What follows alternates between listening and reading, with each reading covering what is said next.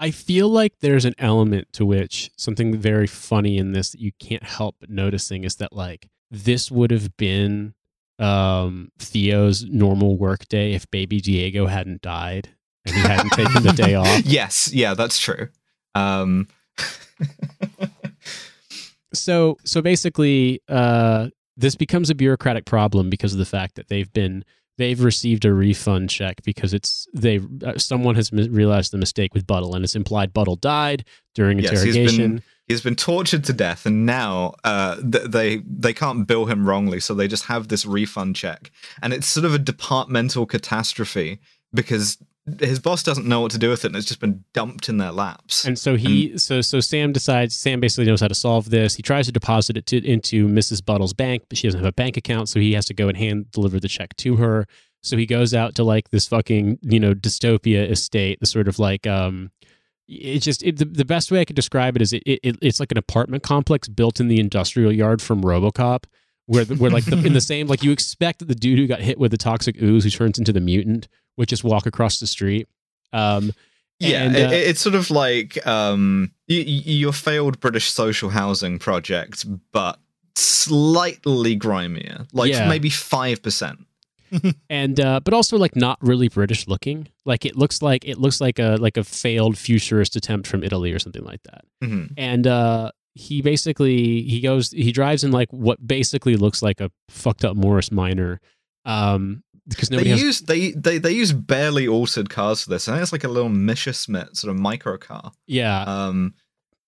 All the cars are small in this. Apart from the trucks and the like police vans, which are these huge sort of like boxy like Scammell sort of like construction vehicles and stuff. So basically, he goes up to this building, and the kids tell him to piss off. They set his car on fire as a joke. He can't. This is just a documentary. This is just living in Britain. Yeah, and Mrs. Buttle refuses to take the money. She has kind of a meltdown, obviously, because she understands from this that her husband must be dead. He's attacked by the little boy. He sees the woman from his dreams, who's Jill. He tries to find her, Buttle's daughter. Yeah, he immediately goes like hyper simp mode. Yeah. Exactly. There's a lot of stuff in my notes where it's just like simp moment. He truly is a simp, and he sees this woman for the first time and is like, I have been dreaming this woman for God knows how long. This is the love of my life. I must find her and tell her how I feel. So basically, Brazil is a manic pixie dream girl film. Well, sort of. I mean, it gets to the sort of the misogyny that we'll talk about in this movie. But she also inhabits a role when driving the big dump truck, where it's almost like Charlize Theron in Fury Road. Like there's like I would say that Jill is not a manic pixie dream girl heroine, but there is a lot of sort of like hyper simp mode, just sort of like girl of your dreams. You encounter her and this guy completely loses his cool.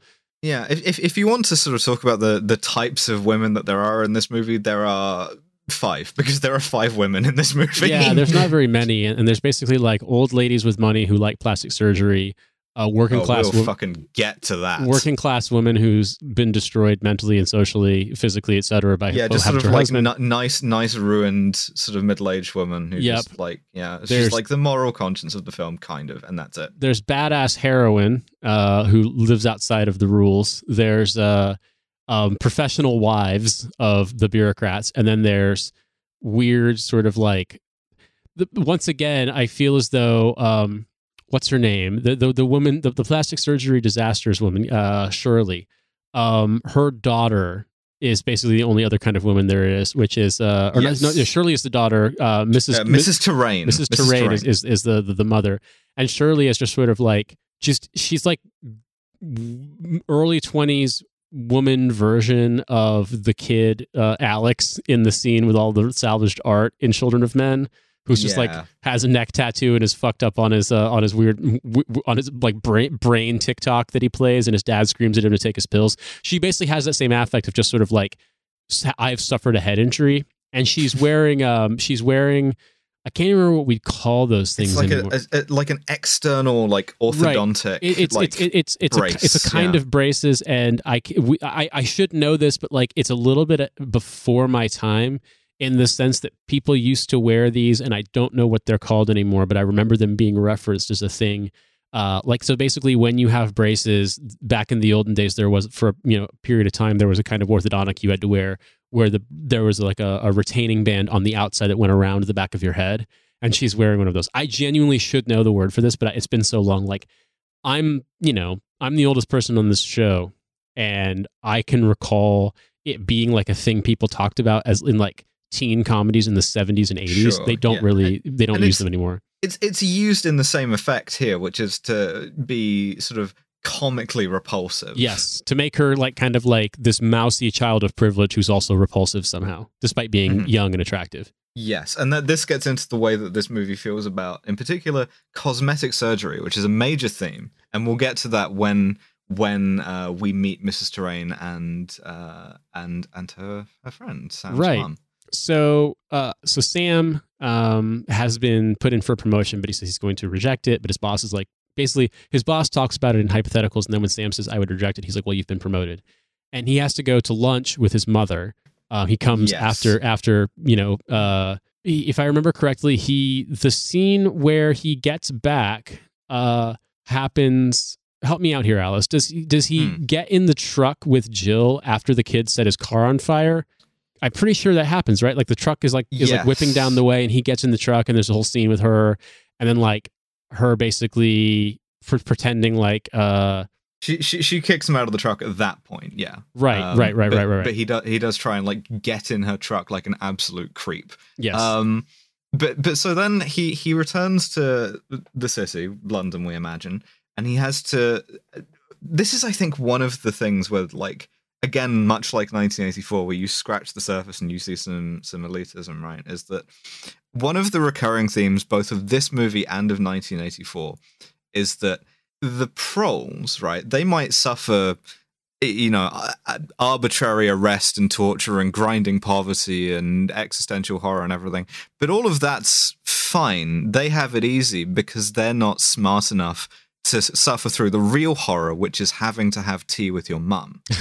That's something that only the sort of the upper middle classes are like. That's a torment just for them. So, if I remember correctly, before the dining scene, the restaurant scene, he goes to meet his mom, who is having some kind of plastic surgery work done where they're stretching her face, and it's just made to look really grotesque. And you notice this common thread that basically everyone addresses his mother like a society gentleman or society lady, but he can't. No one is smart enough to notice that he's always entering rooms with her, and so basically every time he goes in the same room as her, like he gets roughed up by security, like he's an interloper, and it's just like it's a recurring gag throughout the film. Mm-hmm. Yeah, and we get to this movie sort of like horror of aging women, promiscuous aging women too. There's this idea that his mother was like used to be this society beauty and now is like past her years. Mm-hmm. It is unpleasant to watch now, I would say. Yeah, and the restaurant is like this really pretentious French restaurant where everything is served, you order in numbers, but what's served to you is basically mash, like goop, but it's got a picture of what it's supposed to be. And then in the middle of it, a terrorist bomb goes off and blows up the restaurant, and dinners continue to be served, and they just bring out like a little like divider screen to cover off the scene of the carnage. That's where we meet Mrs. Terrain and her daughter Shirley.